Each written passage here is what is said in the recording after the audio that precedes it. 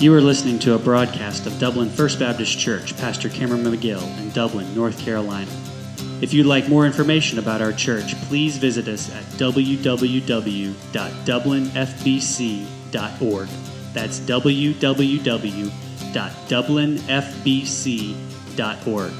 Now let's join the congregation of Dublin First Baptist Church and the Lake Church to hear from God's Word. John chapter 3, again, as we look into the life of John the Baptist and some things that he did. And hopefully you have this week also had the opportunity to look through this study yourself and answer some of these questions ahead of time and prepare to share. I don't want it to be just me up here talking the whole time. I'd like for us to kind of talk together like we did last week and the week before. And thank you, Ray. Let me make sure it's going to work. Oh, yeah, it's working today. Good. As we look through these sessions, ultimately remembering that our goal, our hope, the reason that I think the Lord led towards this study is just the idea, again, of what we're supposed to be doing after we're saved. We're making disciples. We're going out and sharing about Jesus to other people is what we're supposed to be doing. The Great Commission, Matthew 28, and Acts 1:8, those passages of Scripture where Jesus tells us to go out and be a light, be a witness, and to tell of who He is. That's what disciple making is, really, is going out and teaching people who Jesus is and allowing the Holy Spirit to work in their heart, sharing the gospel that they would be saved as well, that they would come to a knowledge of saving of Jesus Christ, and then multiply again from there. And so as we look into these different episodes, again, I don't like saying stories, I think I mentioned that last week, but episodes, or however you want to call them tonight, we see different ways that we can model and pattern our behavior today that we can be an effective disciple maker and an effective disciple making church as well. And last week, again, we looked at Nicodemus, and Nicodemus is the picture of people who, like Pastor Cameron was talking about today, are spiritually minded type people but have never had a truly salvation experience. We talked a lot last week. It was so amazing, and just knowing that God is working to hear a lot of the things, the message today, similar to how we had talked last week about people that sometimes try to work their own salvation by, I'm in church, I've been a church member my whole life, I'm on a committee, I do this, I do that, I'm working. I've built up this list of things that is making me saved. And, we looked last week at Nicodemus, and the week before we mentioned Paul and Philippians, how Paul had this list of things that made him spiritual as a Jew. That he had good stock, and he was a good breed, he was well educated, he was a Pharisee, he was intensely persecuting the church before his conversion. And all those things at the end of that chapter of Philippians, he says, I count it all as loss. It's all dung. It's nothing. It's worthless because I was working for my own salvation, and I can't do that. And I think that probably a lot of the Pharisees, and I can't, say for sure, but I think that's probably what Nicodemus' mindset was as well as a Pharisee before his conversion, was that he also probably had a list of things in his mind that was his self-righteousness, and so he's coming to Jesus at night, and he's acknowledging that Jesus is a good teacher and that the things that he's doing have been blessed by God, because otherwise they wouldn't be able to happen. But he's not acknowledging that Jesus is the Son of God, that he is the Savior. And so he's still trying to build up this head knowledge of God without having a heart knowledge. And Jesus answers directly in verse number 3 of John chapter 3, Verily, verily, I say unto thee, except a man be born again, he cannot see the kingdom of God. And ultimately, that's what it's all about. Unless there's spiritual rebirth, unless there's a time and place where a person recognizes their need of salvation and that Jesus is the Savior, and they go to Him and ask Him and pray for forgiveness of their sins and ask Him to be their Savior and to follow what we see in Romans 10, 9 and 10, that unless that happens, the person is not truly saved. And so many times people try to build their own self-righteousness up. And it's been going on for ages. We even went all the way back to the garden and talked about how in the Garden of Eden, when Adam and Eve tried to cover themselves with fig leaves, they were working their own work of self-righteousness, and it took a work of God's righteousness in sacrificing the animals and making animal skin clothing for them that became the covering that was acceptable to God. It was not what they had done with the work of their hands that was acceptable to God. And that's an important thing. It's the work of God that is acceptable, which is ultimately why Jesus came to die on the cross. And we talked about that last week as well. That's what Jesus was saying. He said, I am the one who has to be lifted up. He went all the way back to when the Israelites were wandering through the wilderness, and they had those snakes come in. And how did they get healed from the snake? What? Lifted a brass snake on a pole, and they looked at it, and they were healed, right? And a symbol of evil became a symbol of salvation and healing. And Jesus said, just like the snake, I have to be lifted up. And people look at the cross, a symbol of evil. And they look on the cross and the testimony of God, and trust and accept that and believe.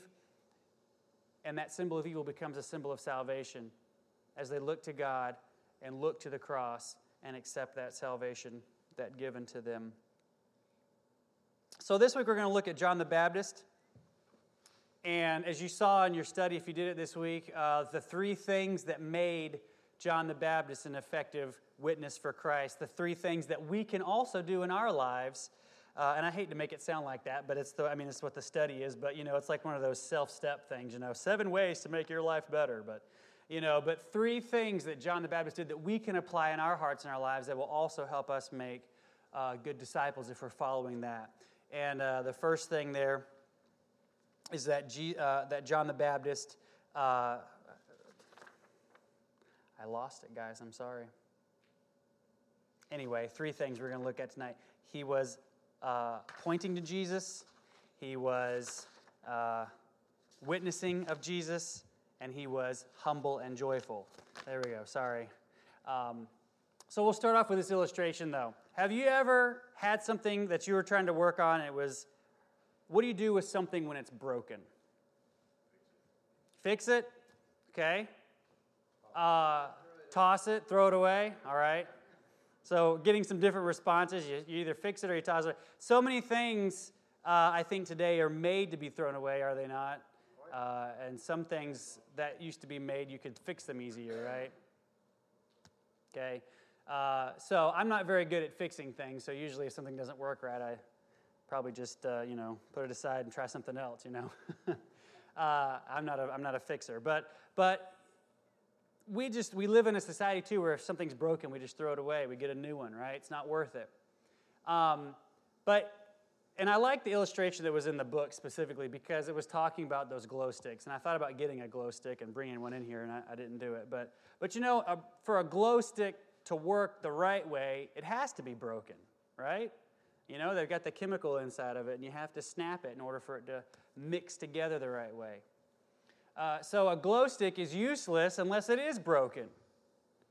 And in our Christian life and in the way that we should be living humbly before God is that it's important for us to be broken in order for God to use us. We're not going to work the right way and not going to work the way that God wants us to work if we are not broken, like the light stick. We're not going to glow the way that God wants us to unless we're broken, and that causes that. So what ways then does brokenness or humility help us follow Jesus faithfully?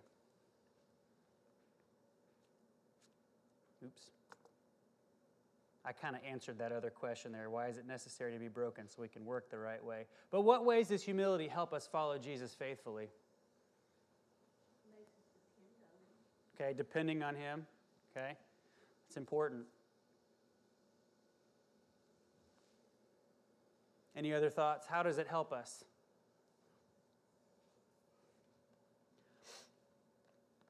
I think it helps us realize our place when we're at humility. If we're, and we're going to talk about that kind of specifically here in a minute, but if we're full of pride and then we are attracting people in our own strength and our own way, and that is going to fail someday. Our strength, our imagination, our creativity, our intelligence is going to fail someday, and it may have instant success or a short-lived amount of success, but eventually it's going to catch up to us. When we're humbly following God, the power of God never fails. And the power of Christ working through us never fails. And no matter what goes on down the road, if we're walking in His power and depending on Him, then we're going to see continued furtherance of the gospel, and that's important. So John the Baptist helped prepare in those three ways. He pointed to Jesus and his kingdom, found his greatest joy in Jesus' exaltation and warning and witnessing of others. So let's look at these here tonight. First one, John's mission, pointing to Jesus. Look back at your Bible again, John chapter 3, and we're going to read this whole portion of Scripture and then take some application. John 3:22. After these things came Jesus and his disciples into the land of Judea, and there tarried with him and baptized. And John also was baptizing in Aenon near Salim, because there was much water there. And they came and were baptized, for John was not yet cast into prison. Then there arose a question between some of John's disciples and the Jews about purifying. And they came unto John and said unto him, Rabbi, he that was with thee beyond Jordan, to whom thou bearest witness, behold, the same baptizeth, and all men come to him. John answered and said, a man can receive nothing except it be given him from heaven. Ye yourselves bear me witness that I said, I'm not the Christ, but I am sent before him. So there's a little bit of conflict here arising from a perceived problem that John's disciples had during the transition. And there's a transition time as John the Baptist, and we're going to see later on as John the Baptist knows it's time probably for his ministry to decrease a little bit, Jesus' ministry to take more prominence. And so there's this transition period, and there could have been a lot of major problems. But John remained humble throughout the process because he knew his mission. Look back at verse 28. Here's his mission. I'm sent before him. I'm sent before Christ. Look over in your Bible in Mark chapter 1.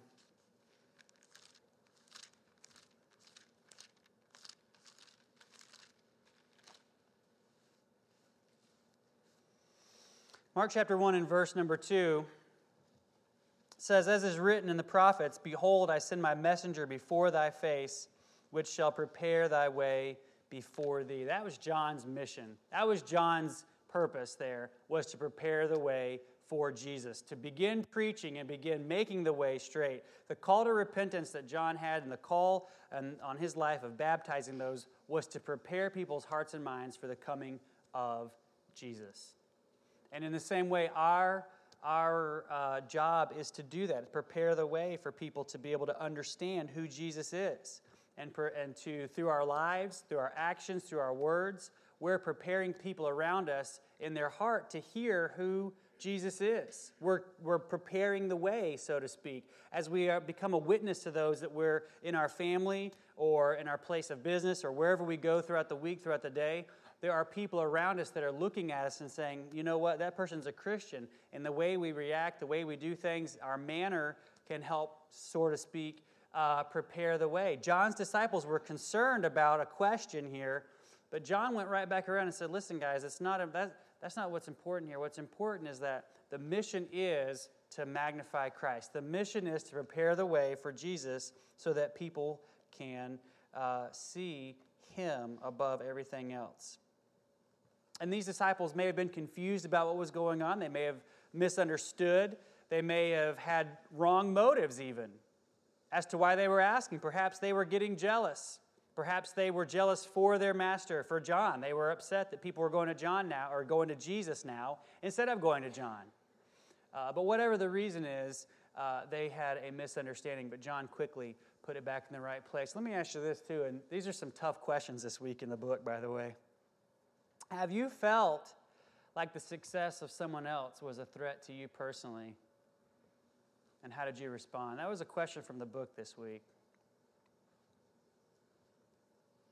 That's a hard question to answer sometimes. We may not want to answer that out loud, but I don't know if there's anybody out there that's just thinking, Have you ever felt like that? You ever had a time where you felt like, man, it may have been years ago, I don't know, where the success of somebody else. And that was a hard question, I think, to ask, and a lot of tough questions in the book this week. But I think if we were really honest with ourselves, I think all of us could look and examine our lives and think of a time that maybe there was a little bit of jealousy that we've had. Someone else was a little bit better at something than we are. Someone else maybe had whatever. And how did we respond? And I think the thing is, we're looking at John tonight. We're looking, how did John respond when people were going to Jesus? John, I don't think the comparisons between us and people and John and God is really works there. John knew who he was dealing with. If you read on in Mark where we were just at, it goes on in his, God, this is God, that's baptized. I'm not worthy to even lace his shoes and things like that. He knew where he was. He knew his mission too well. He knew it was God, not a competitor by any sense of the word. Right. That's for sure. I think that's kind of the point, too, getting back into the thing. He did understand that. I think sometimes if we understand that in our ministry, too, I think it does change the way that we respond. We will respond more like John because we're realizing it's not a competition. So, but I thought that was kind of a tough question. Let me ask you one that's maybe a little bit easier. How do you think John's disciples expected him to respond? Just, what do you think? Do you think John's disciples were expecting a different kind of response from what John had? Probably. Defensive, maybe? Well, maybe John was the predecessor. Mm-hmm. And his disciples they assumed that John was the Messiah, some of them. They didn't think he was the predecessor. The first thing he had to do was clarify what he was. Right. He had to clarify. He did. He said several times he had to clarify. They asked him. But I think that's important. And getting back into the main thing here, I guess, those were kind of harder questions this week. But getting back into the main point here is that, as was mentioned, John knew his role. John knew his place. John knew what he was supposed to do. And to apply it for us, we also have to remember that in that role, we need to get ourselves out of the way. It's not about us. We're pointing to Jesus in our life, too. We're supposed to be pointing to Jesus, as John did, pointing to Jesus, that others would see him. So he avoids the conflict by immediately turning it back around and said, I've told you before, I'm not the Christ. You need to look elsewhere. And that should be our response as well. That's true brokenness. That's humility. That's recognizing his role. And that's what we need in our life too. Looking on in that, John calmed their concerns, again, in verse 27, reminding them of his mission. He reminded them also that he never testified of being the Messiah. You're back in John. Look over at John chapter 1. He knew where his role was. Here's in John chapter 1, verse number 20. We see, he says, and he confessed, as John, and denied not, but confessed, I'm not the Christ. Look over at verse number 23 of the same chapter. He said, I'm the voice of one crying in the wilderness, make straight the way of the Lord, as said the prophet Isaiah. And so that's what he said about himself. He never said, I am the Christ. So he reminded them that he never testified of that. He recognized that his ministry would end as Jesus came on the scene, and that it was supposed to be that way. He had true humility. He had true brokenness because he realized that the portion of his ministry was going to be coming to an end, and Jesus was going to come on the scene and begin to do his ministry and to bring people to him, to draw men to him. Do we really know how long John the Baptist was preaching before Jesus started his ministry?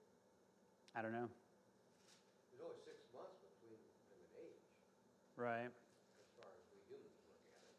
right. But there could have been a situation where John had been, out there preaching for several years. Could have been. Don't know. Could have been. I don't know. I don't know that I've ever heard that time frame. I don't know. But he was in the wilderness for a long time, so that would indicate that maybe he was not doing it public. I don't know. I don't know either, yeah. I don't know. I don't know. But he could have had, it could have been a long time, could have been a short time, but whatever it was, when the time came, I think he knew, all right, it's time to transition over now, and Jesus is coming in. So what's our joy? What's our humility? Our joy should be as John's joy was, to see Jesus lifted up and to see his name be wide known. Our pride has to be broken, just like that glow stick. It has to be broken in order for us to shine And our pride has to be broken in order for Jesus to shine. So we have true humility. We're used as John is. And we usually think about things having to be fixed or repaired or in good working order for them to be used. We're the opposite. We have to be broken in order to be used by God. And like John also. If we get ourselves up in the way, we become of no reputation. If we get ourselves up in the way, we distract from the true message that we have. So what ways then does our mission today resemble that of John the Baptist?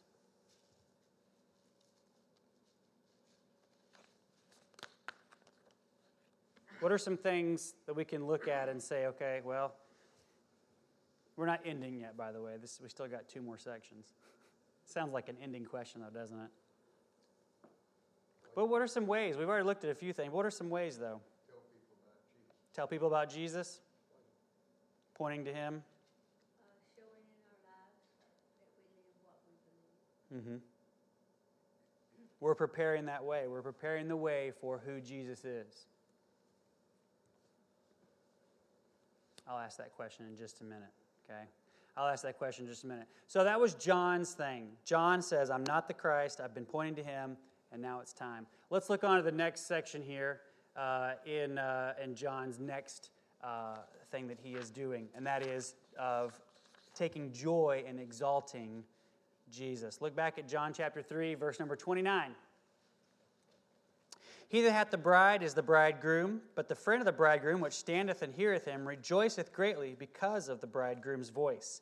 This my joy, therefore, is fulfilled. He must increase, but I must decrease. So John's manner is humble and joyful. John found joy in exalting Jesus. John found joy in exalting Jesus. And that's where we also need to find our joy, exalting Jesus and making His name known. That's one of another thing that we do that is a mission of ours today that can resemble John the Baptist's mission.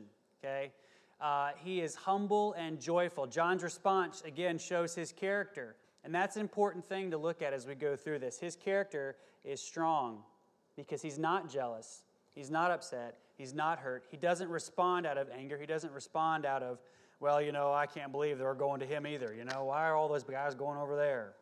He knew what his role was and knew where he was supposed to be. He must increase. I must decrease. That was his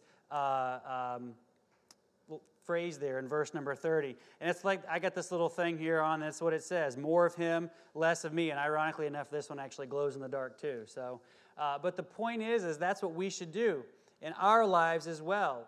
That we decrease, He increases. Our brokenness, our humility shines forth. John compared himself to the best man at a wedding.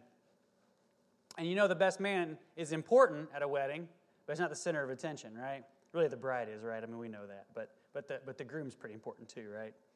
But the idea there is that that's not where the focus is. People don't say, "Wow, the best man!" Wow,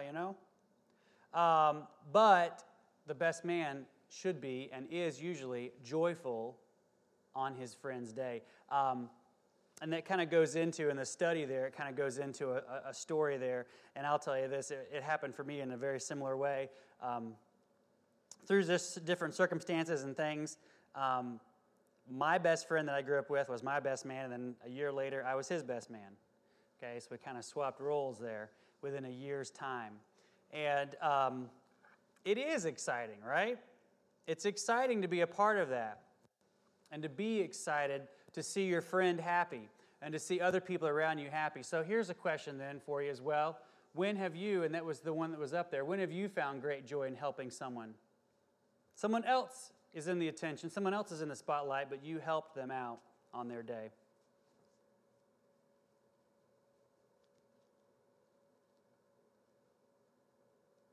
I think when they graduate from school and the teacher does what she can to help that child, she has a great joy that they have, accomplished what they set out to do.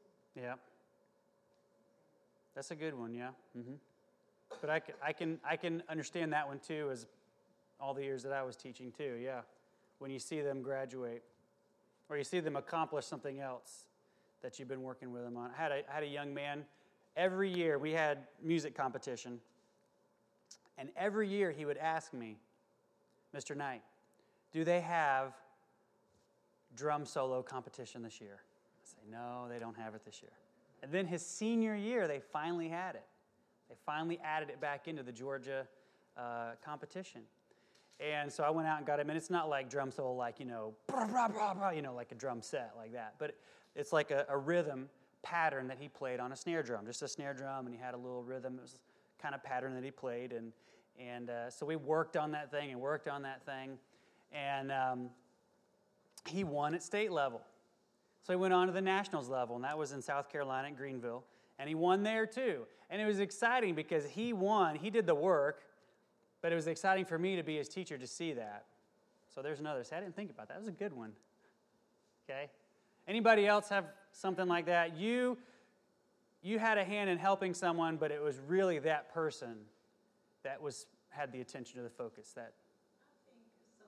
When you go to a rest home to visit the older folks, sometimes they are so lonesome and sad, and that when you leave, you feel like just to look at their face, the joy that you give them just to go and see them. Yeah. I think that's one of the biggest things to me. Yeah. That's a good one too, right? You've gone to see someone, they've put the focus and attention on them and have helped them, encouraged them. So yeah, that's good, all right? Anything else that comes to your mind, that's good. Those are all good examples. I didn't think about those when I was doing the study this week, but that's good. Be something as simple as building a ramp. Tommy Davis is in charge, and we know that, and they look to him to make sure it's right, but we enjoy helping him to accomplish that goal. Okay, good. Yep, that's a good one too. Definitely. Good examples of helping out people and preparing and getting good. Yeah, and that's important. So then the next question, then kind of a follow-up here. What was the experience like when you helped someone else who was in the spotlight? I think it gives you joy that you've got a part of it. Maybe just a small part. Right. Right, but you get joy from being a part of that. You sure do. I think we could probably all say that together, that we've had those times where we've had that, we see the joy, and we didn't get the attention or the thank you, but we had the joy along with them. So good, and that's again what John the Baptist was getting back to. Okay, my joy is fulfilled in knowing that Jesus Christ is magnified. My joy is fulfilled in knowing that the attention and the focus went to Him instead of me. And so in a similar way in our lives, we need to do those things that are going to help point people to Jesus, that the attention and focus is on Him. And when that happens, we see people's lives change. We see people being saved. And we can be joyful at watching that person get saved because they've put their focus and attention on Christ, and they've had that life-changing experience, and maybe the day that they're baptized. And we are joyful sitting out in the congregation watching this individual get baptized because we know that a witness that we had, God used us as a witness in that person's life, and they've accepted Christ, and we have joy. We share joy with them. And that is important too, and that's what John said. Listen, this is important for us to do. And we found that. John understood his role, and he knew that his joy and his goal should be to have Jesus lifted up. And we take joy when Jesus is lifted up, when He is exalted, when we come together and we worship His name, and we come together in singing, and we come together in church. And the focus and attention then should not be on ourselves and what we can do. And we have different talents and different gifts and different things that make us the body of Christ. When we come together, those things should be working, not that we get the attention and the focus, that people say, wow, you did such a great job, but that people come together and see the body of Christ working together, and it points them to Christ, and they can be saved. They can be changed. Their life can be changed forever because of that. And we take joy in knowing that people are getting saved, and that God is using us in that way. And our joy should come from that. Our pride has to be broken in order for us to do that. And we see again, as John said, He must increase, I must decrease. And we have to make ourselves and push ourselves out of the way in order for that to happen. Are there any areas, and this may be another one of those hard questions, of our life that make it hard for us to find joy, complete joy in Jesus? It may not be something that we necessarily want to answer out loud, but just thinking about that. Are there areas that make it hard for us to find complete joy in Jesus? Any area where arrogance comes into play. Okay. Any area where arrogance comes into play? That kind of goes into the follow-up question with this one. So the relation, when it's hard for that to happen, what is the relation of pride or humility in those areas? If the arrogance is in the way, we may not have our true joy in Jesus. We may have that competitive spirit rise up a little bit. We may be tempted to begin thinking of ourselves as more than we are. We may be tempted to think of ourselves as more important. So we have to be very careful, I think, about those things. Looking again back at John's testimony and John's example, he must increase, I must decrease. I find my joy in knowing that God has used me to help point someone to Him, to Jesus. His description of John doesn't really describe a prideful person at all anyway. Right. I believe John talked to God. God had talked to John. He knew that and was just totally blessed with that. And I mean, he got to baptize Christ. What else? Right, right. But he always knew where it was, so that's right. All right, well, let's look at the last part here of our study tonight, John chapter 3, verses 31 to 36, and finishing up the chapter here tonight. It says, He that cometh from above is above all. He that is of the earth is earthly, and speaketh of the earth. He that cometh from heaven is above all. And what he hath seen and heard, that he testifieth, and no man receiveth his testimony. He that hath received his testimony hath set to his seal that God is true. For whom God hath sent speaketh the words of God, for God giveth not the Spirit by measure unto him. The Father loveth the Son, and hath given all things into his hand.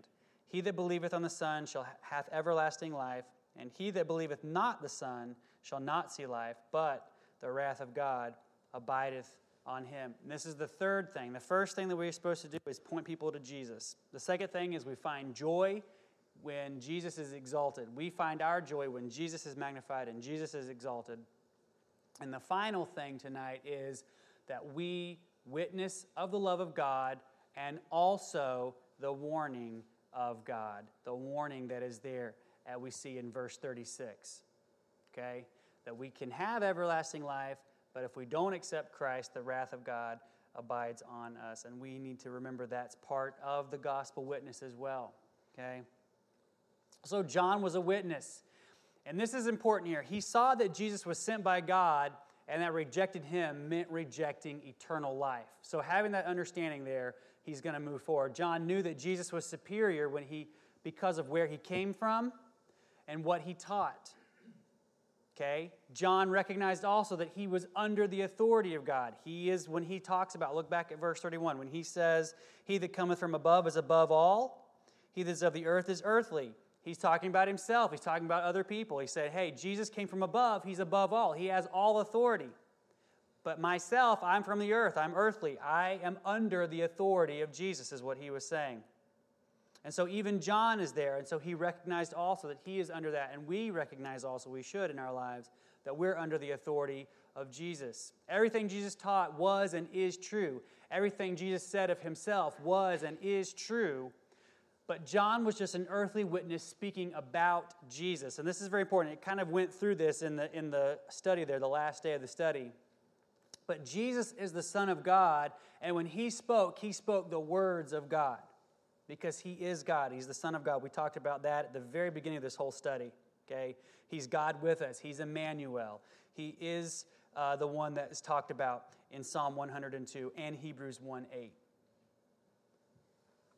So that's the foundation there. And when Jesus speaks, he speaks the words of God. Jesus is the Word of God in flesh, John 1:14.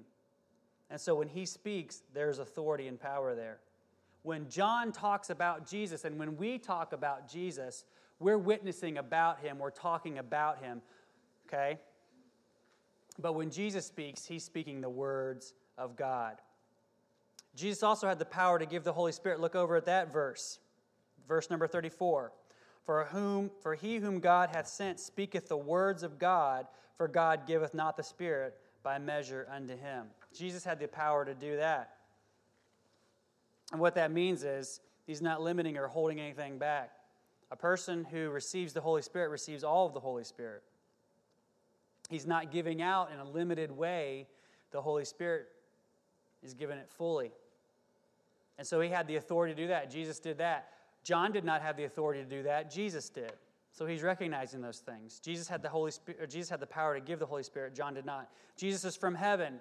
John is from the earth. Jesus speaks the words of God. John speaks about Jesus. Jesus gives the Spirit and life. John affirmed that Jesus' testimony of himself was true. Those are things that we do. And what Jesus does, he speaks the word. So what truths about Jesus should be part of sharing the gospel? And what do those truths communicate about who Jesus is? What truths about Jesus should we share when we share the gospel of Christ? He's a true Son of God. And you know, Tommy, this was, we have the whole story. Mm-hmm. And so it's kind of easy for us to put this more into perspective. But for them, this was new. Mm-hmm. There were so many things that was happening now, kind of all of a sudden. And just like them questioning John, you can kind of understand why they would have done that, because there were so many new things happening kind of quickly. Right.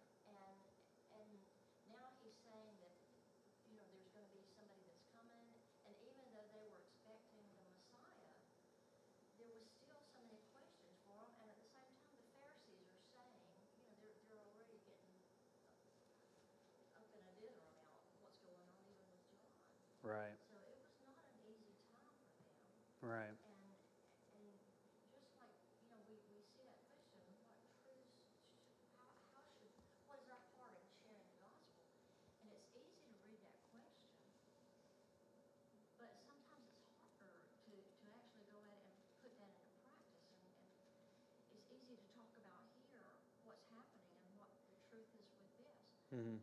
But because we know that should be part of who we are and Mm-hmm. what we do. Right. It's good.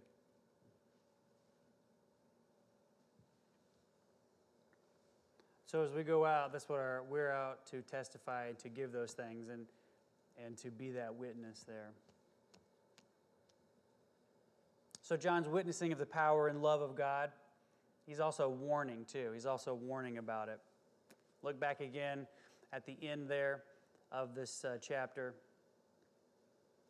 The Father loveth the Son, and hath given all things into his hand. He that believeth on the Son hath everlasting life, and he that believeth not the Son shall not see life, but the wrath of God abideth on him.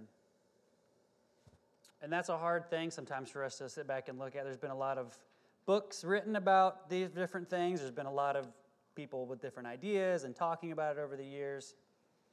But it's an important truth that John not only talked about God's love, but that that John also talked about God's wrath and the consequences of rejecting Jesus. He was honest about that. And he spoke of that in this passage. He spoke of the wrath of God abiding on those that are not accepting of Jesus Christ. The wrath of God is his good and righteous judgment on sin. And he has that authority of judging sin. Those who do not believe are on the road of destruction. And God knows our sin already. There's nothing that we can hide from him. There's nothing that we can cover up. And yet, despite all those things, he's gracious. He's patient with us. He's offering eternal life. He's offering forgiveness to us. But those that reject Christ ultimately have an ending place. People's greatest desire sometimes is to live. They want to live as long as they can. I mean, who doesn't, right? And the news is that people are going to live forever. Just where are you going to live forever? When a person accepts Jesus Christ as their Savior, they're going to live forever in heaven with him. But a person who rejects Jesus Christ is going to live forever in a place called hell. It's a reality. And Jesus spoke a lot about that. He preached a lot about it. John was a witness of it as well. And as John didn't leave that part out, we can't leave that part out either when we go out and witness. And we're not out there to, beat people and put up those signs like you see sometimes and all this stuff, but we're out there to patiently explain in a loving way that there is a consequence for not choosing to follow Christ. Those who persist in sin will have judgment one day, and John was open about that. He said, listen, there is a day coming when there's judgment. There is a day coming when all will stand. We're saved from punishment because of Christ, and so we have to faithfully be a witness to the whole gospel. And that includes telling people, as John did, that there is a day of judgment coming. There is the day of judgment coming. What role does speaking of God's judgment have in our witness? Why do we have to do it? Why do we have to do it? Why do we have to talk about that part of it? I think they have to be done in two places. We need to follow God, and we cannot follow God. You can't sit on the fence. Okay.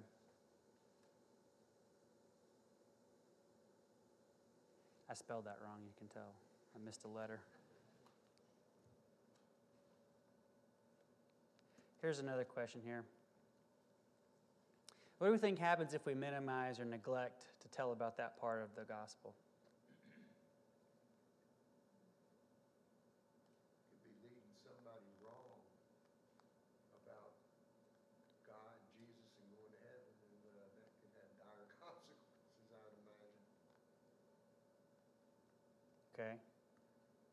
That's one thing before I speak to someone about God and everything. I pray, God, please give me the right words. Don't let me say anything wrong, to confuse them or push them away or anything like that. Right. I don't trust myself. I only know God will help me will it work. Right. I think it goes to being a faithful witness. Being a faithful witness of the whole truth. And helping people to understand that that you can't sit on the fence, you can't be in the middle. There is a consequence. There is something that happens. And that's where the urgency, we talked about the urgency of Jesus' call to repentance. That's where the urgency comes in. That's why the Bible says in the book of Hebrews that today is the day of salvation. Don't wait. Don't put it off. Because there is an urgency in the call to repentance, and there is an urgency in sharing the gospel, and there is an urgency of letting people know the whole truth.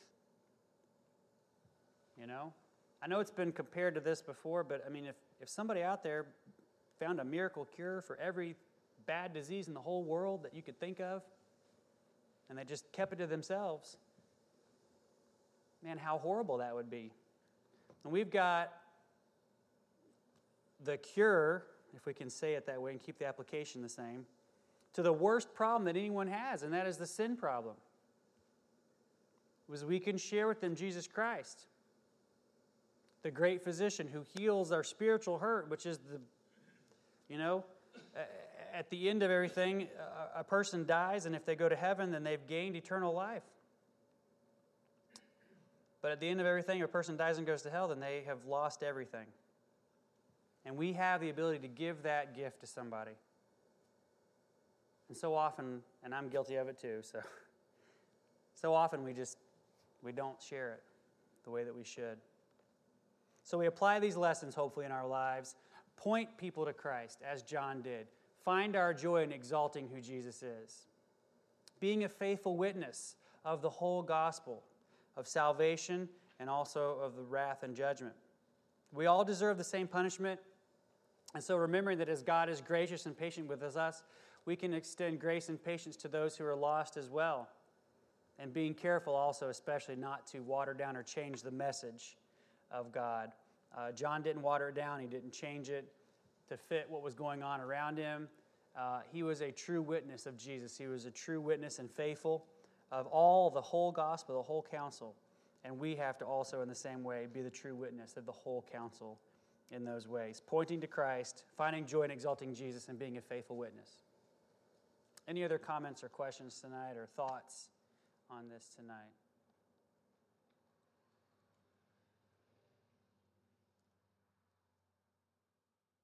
All right, well, let's stand. stand to our feet